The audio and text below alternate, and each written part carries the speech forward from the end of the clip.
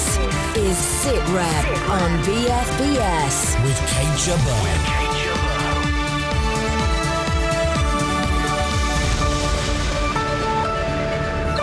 Hammond wields his battle axe, 17 army units down in one fell swoop. The army that emerges from this process must be a forward-looking, modern fighting machine, remaining best of its class, respecting the past and honouring its proud history, but looking resolutely to the future.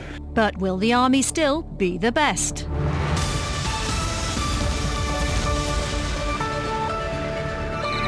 The Defence Secretary has announced what's being called the biggest shake-up in the British Army for a century. The government's commitment to saving 20% of the defence budget means there will be cuts, but cuts to units and battalions, not to entire regiments. In headline terms, there will be 17 fewer major units as a result of this announcement. These reductions will fall across the various arms and services of the Army. Philip Hammond has given details of those being cut in the New Look Army, with a total reduction to 82,000. 39 Regiment Royal Artillery, 24 Commando Engineer Regiment, 28 Engineer Regiment and 67 Works Group will be withdrawn. In the Army Air Corps, 1 Regiment and 9 Regiment will merge in preparation for equipping with the new Wildcat helicopters. In the Royal Logistics Corps, 1 and 2 Logistics Support Regiments will be withdrawn and 23 Pioneer Regiment disbanded. 101 Force Support Battalion REMI and 5 Regiment Royal Military Police will also be withdrawn, with 101 becoming a reserve unit.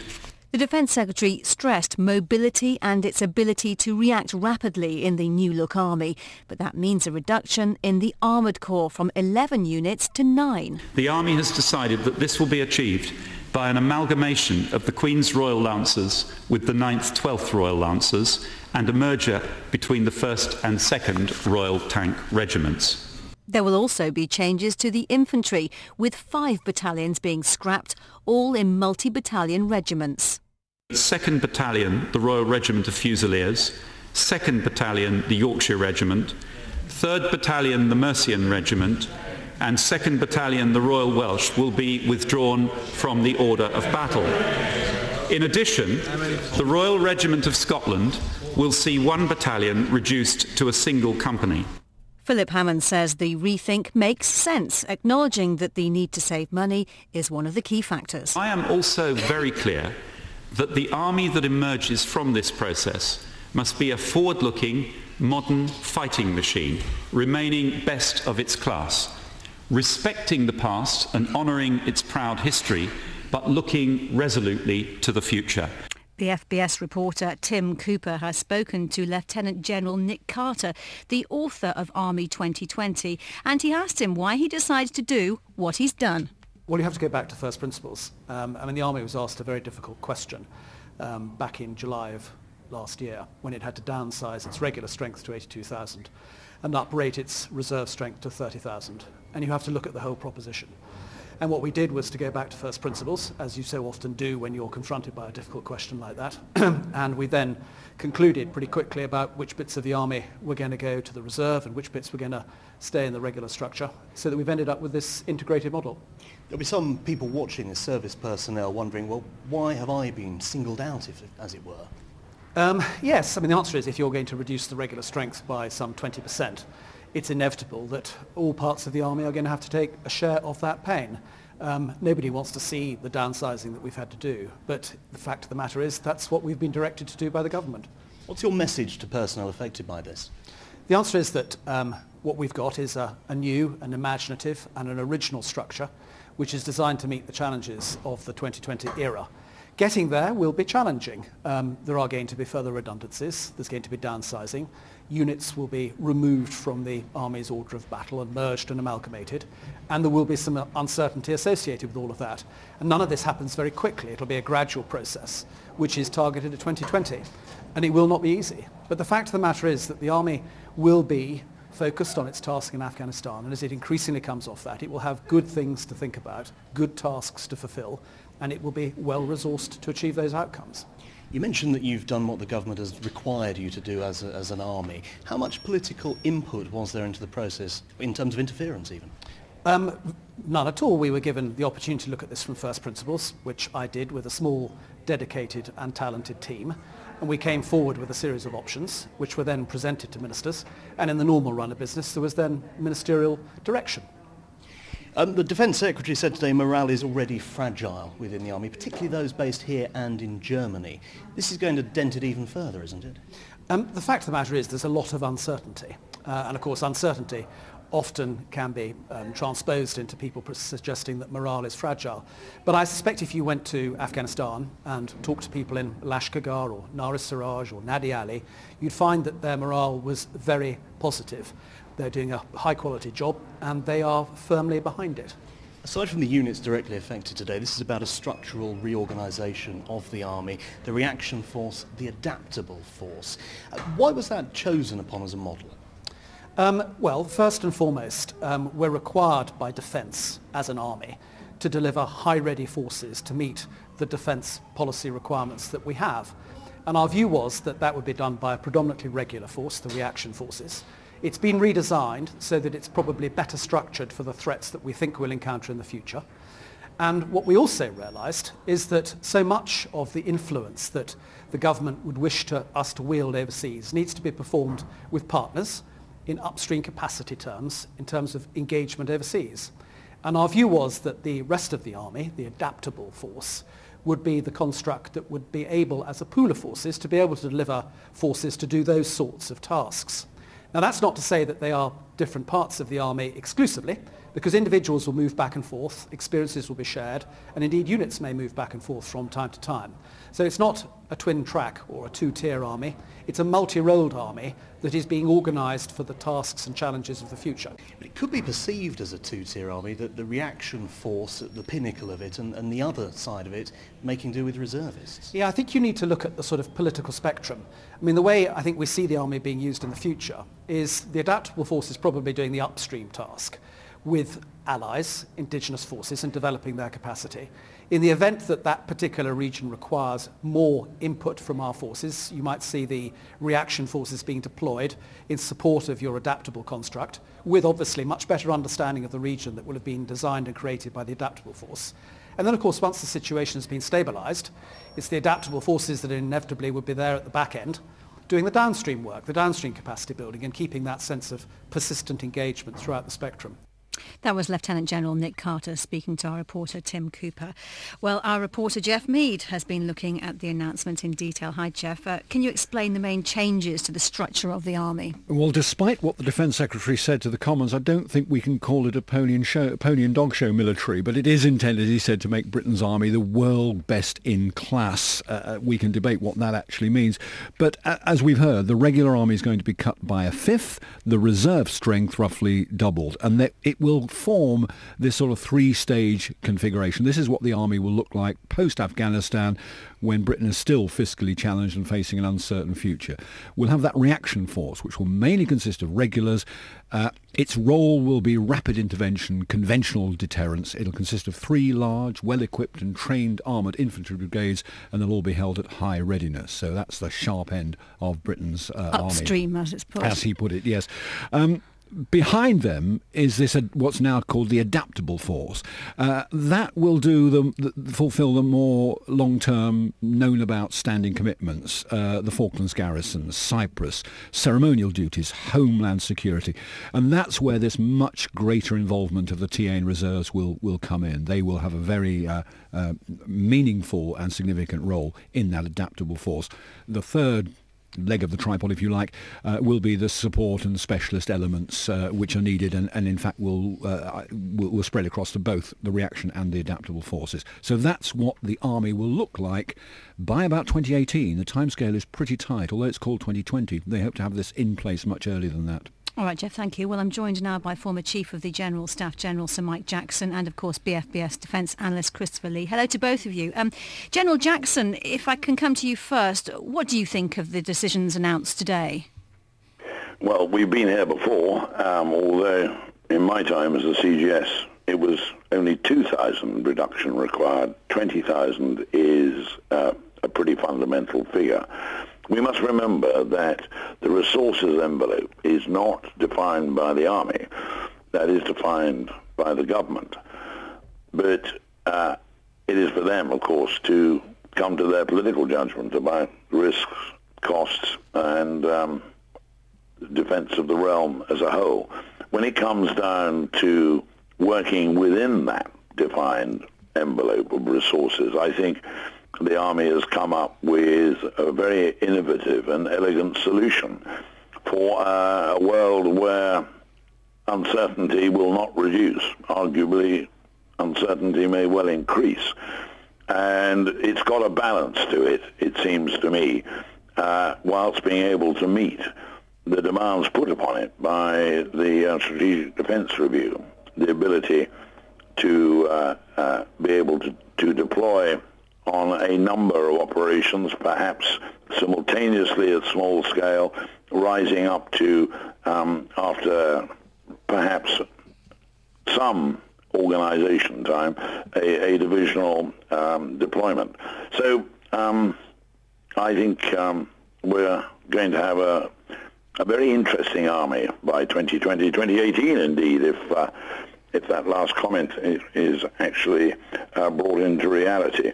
And still an army which, in my judgment, offers people coming into it an interesting, exciting, and I think very good future. Indeed, I was going to ask you that, General. Do you think the army is still as good a place to work as it was when you joined? It's a very different place to work when I joined, which is so long ago I can hardly remember. That was the depths of the Cold War. My goodness, the world has changed radically and fundamentally since then. It's this balance, it's this ability to be agile, to take circumstances as they come, and to have an army structured so that it can respond properly and appropriately to whatever set of circumstances. Indeed, much is made of this agility. Do you think this new army will be able to handle anything that's thrown at it? Well, anything covers just about anything, doesn't it? What it is, I think, within that resource envelope, within the numbers which have been defined, the structure proposed, as I say, gives that balance and flexibility for whatever the army may be asked to do in the future. And unfortunately, none of us know that. And so the deduction is to be as balanced and flexible as possible. And that, I think, this new structure achieves. Christopher Lee, of course, we never know what's round the corner. You argue, though, that this kind of reshaping could have been carried out 10 years ago. I think it might have been certainly anticipated even further back than that. You see, General Meigs says, when he joined the army, because he's so old he can only remember there was a Cold War on. But the point is, we've moved on from the Cold War, haven't we? And that's when you start rethinking what sort of army you want in the future, because you really, in theory, the army ought to go to the government saying, okay, times have changed, what do you want us to do after all, after Afghanistan? We don't have, again where General Meigs served, a Northern Ireland on our doorstep, so we may not know what sort of, what wars or firefights we're going to get into, but we probably can judge what we're not going to do, what we're not going to have to do anymore. So when people sort of get excited and say, oh, well, isn't it a shame about cap badges, etc., etc., that and covers the issue. And what we're not going to have to do being a long campaign like Afghanistan, well, it may for be, example. but the point is, once you get rid of it, people get rid of this argument, oh, you cap badges, etc., isn't it terrible, and the history of it. Let's be realistic. You want an army that is efficient, that you can expand if necessary at any one time, but an army that is capable of doing what you, the government, think your ambitions might be in the future, and therefore the army is there with the other two services to support government policy over the next 20 years. Somebody in government ought to be thinking, I assume they are, what sort of things are we not going to be doing, and therefore leaves us with a sort of capability that we may have to call on. Jeff Mead, just talk us through what's been announced today, specifically about units and cap badges. Yeah, details on the webpage, but to give you the sort of main units which are affected, there's been some adroit political footwork here, because the Prime Minister apparently insisted that no cap badges would disappear. He didn't want to sever what I think the military call the golden thread linking soldiers today with those who served in illustrious units in history. But nevertheless, 4 battalions are being scrapped. They're the 2nd Battalion, the Royal Regiment of Fusiliers, the 2nd Battalion, the Yorkshire Regiment, that's the Green Howards, currently in Cyprus, the 3rd Battalion, the Mercian Regiment, that's the Staffordshire Regiment, and the 2nd Battalion of the Royal Welsh. Now, the 5th Battalion, the Royal Regiment of Scotland, because I think given the politics there was extraordinary sensitivity about not touching the Scottish regiments, they will be reduced. They'll remain, their cap badge will remain, but they're reduced to a single company to perform public duties at Holyrood and Edinburgh. That's the infantry. Onto the armoured corps, they'll be reduced by 2 units with the mergers of the Queen's Royal Lancers and the 9th, 12th Royal Lancers, and the 1st and 2nd Tank Regiments will also merge. The 10 other principal units to go include 1 with the Royal Artillery, 3 from the Royal Engineers, 1 Army Air Corps, 3 from the Royal Logistic Corps, and 1 of the Royal Electrical and Mechanical Engineers, and 1 from the Royal Military Police. General Jackson, for those people serving in units which are affected by today's announcements, how will they be reacting? Well, people are human, and of course to be told the team to which you are a member is to go is of course a blow.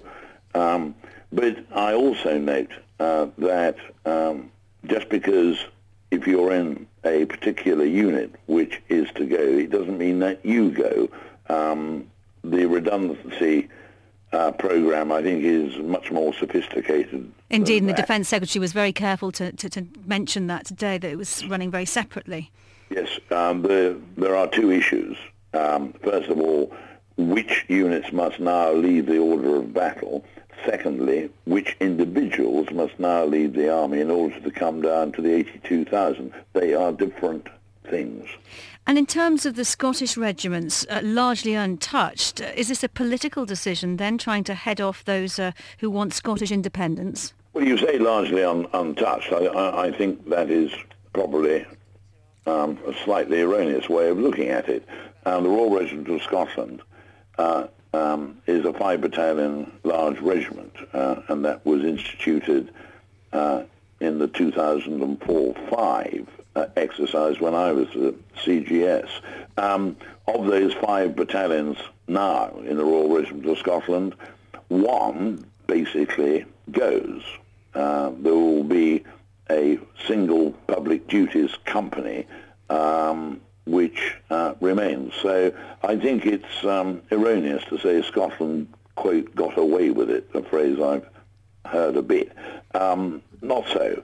But of course, we should not underestimate the rather delicate political nature of matters Scottish with a possible referendum for independence on the horizon. All right, General Jackson, stay with us. We've had some reaction to the news on Twitter today. Philip Goodfellow says this is a terrible decision by the government. Britain's armed forces need to be boosted, not cut to a bare minimum. You can join in the discussion by tweeting us at BFBS SITREP.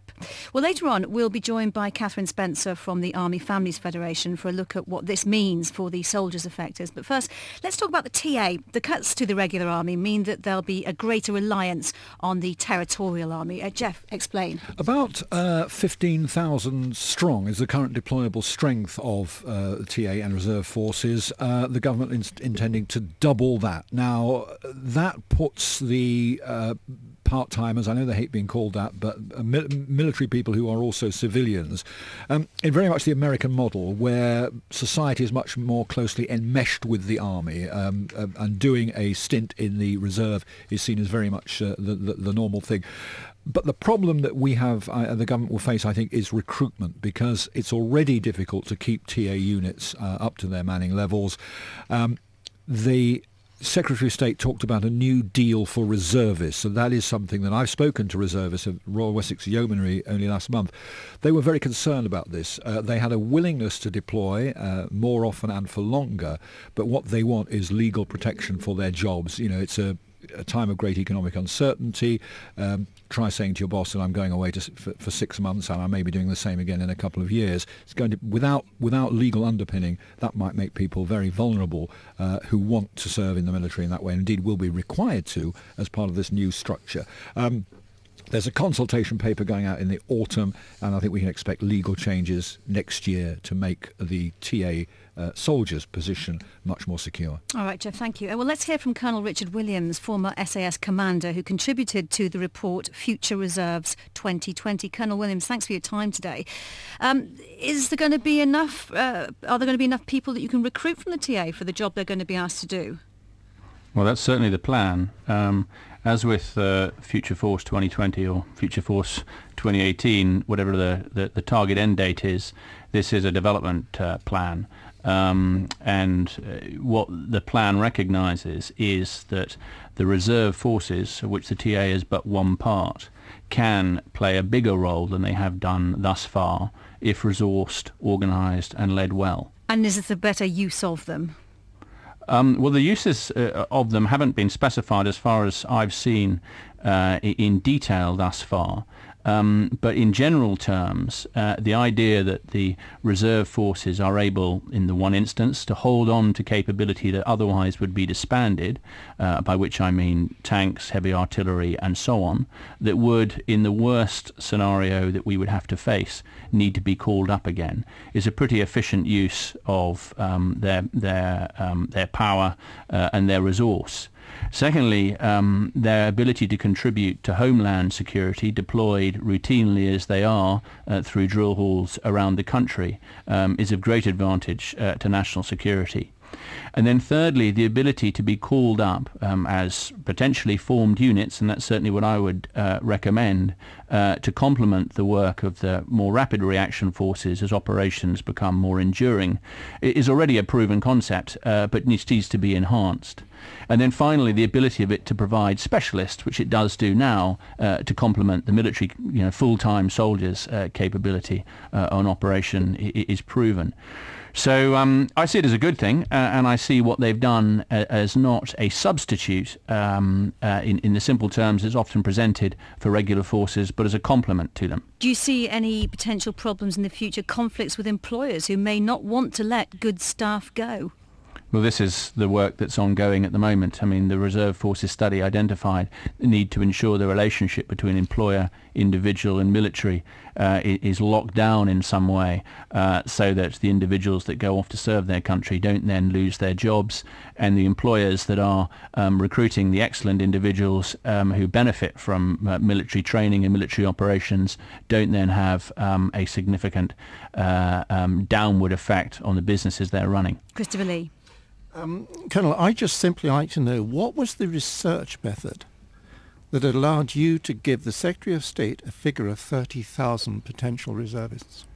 The first, the sort of point of correction with respect to the Reserve Forces study, and I'm delighted to be associated with it only in as much as General Graham Lamb and I did some work on Reserve Forces before SDSR, is I wasn't formally involved in the actual Reserve Forces study itself.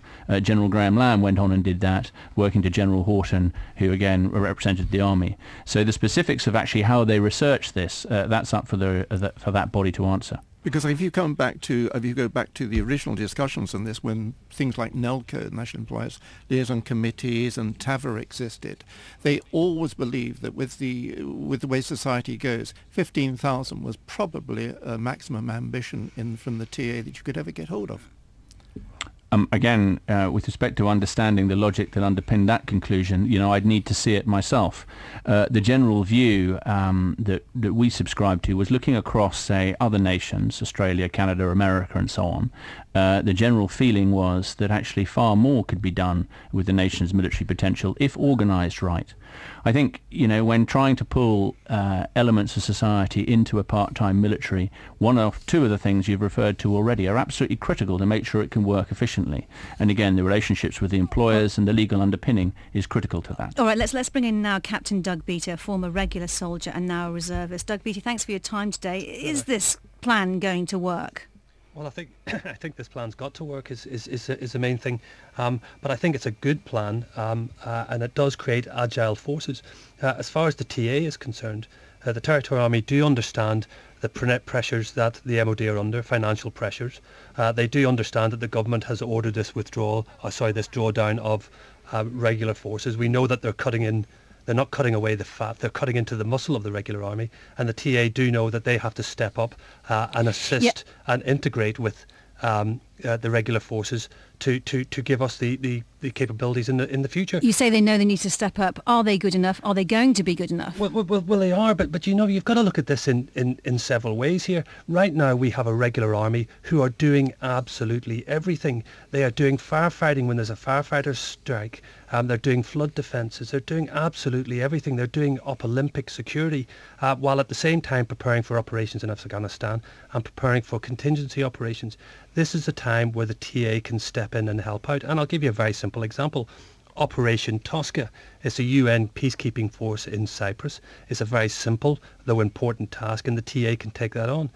Last year I was involved as a TA soldier in short-term training teams to Uganda to train soldiers, the Ugandan People's Defence Force, for going to Somalia, and that took the pressure off regular forces to do that. The same can be said for the Falklands Reinforcement Company. So this is not about TA soldiers replacing regular soldiers. This is the pair working in harmony to create a capability. You talk about working in harmony. What is the relationship between the regular army and the TA? Because the popular view is that it's quite hostile.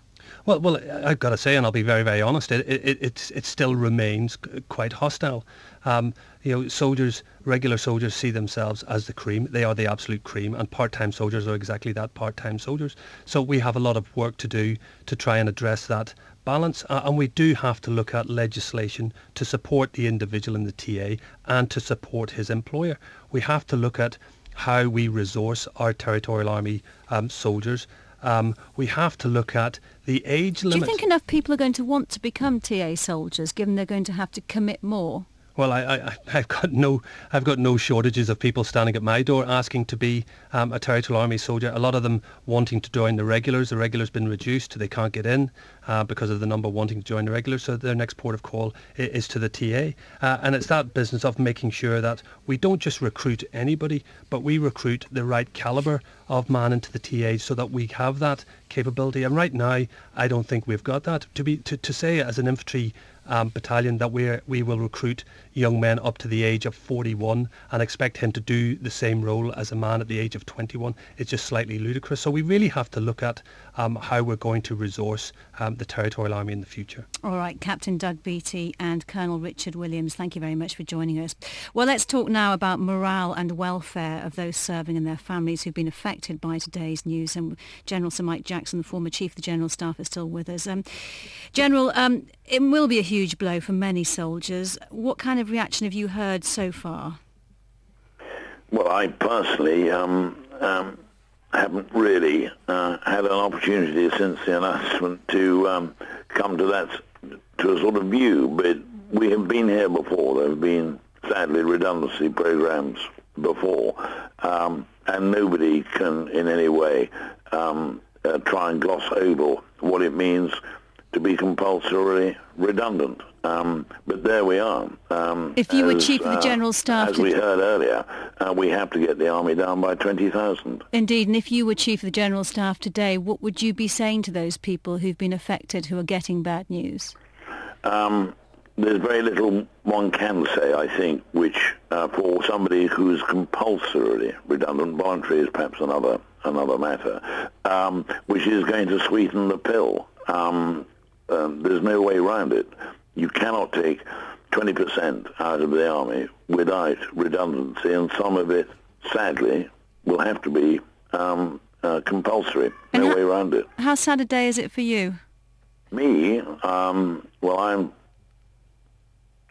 I served the Army for 45 years, and it was twice the size it will be when I joined it, a little more, actually. So it's not a good day. I fully applaud, though, the Army's looking ahead to get itself as well structured, organised as it can be for whatever may come after the current campaign finishes in Afghanistan. The sadness, of course, is the personal cost, which this reduction in the army, the regular army's strength, inevitably brings with it. Christopher, that's it for today. Any more cuts to come, do you think? More cuts to come, more cuts in all three services. But let's take one positive thing. This is actually quite a good review. It's something which they should have started thinking after the Cold War. And when I look at all the figures here, I think it's going to be quite a good army. Christopher Lee, thank you very much. My thanks to General Sir Mike Jackson, Colonel Richard Williams, Doug Beattie, Catherine Spencer, who I'm afraid we didn't have. Apologies for that. We'll be back next week. Thanks for being with us, and bye-bye for now.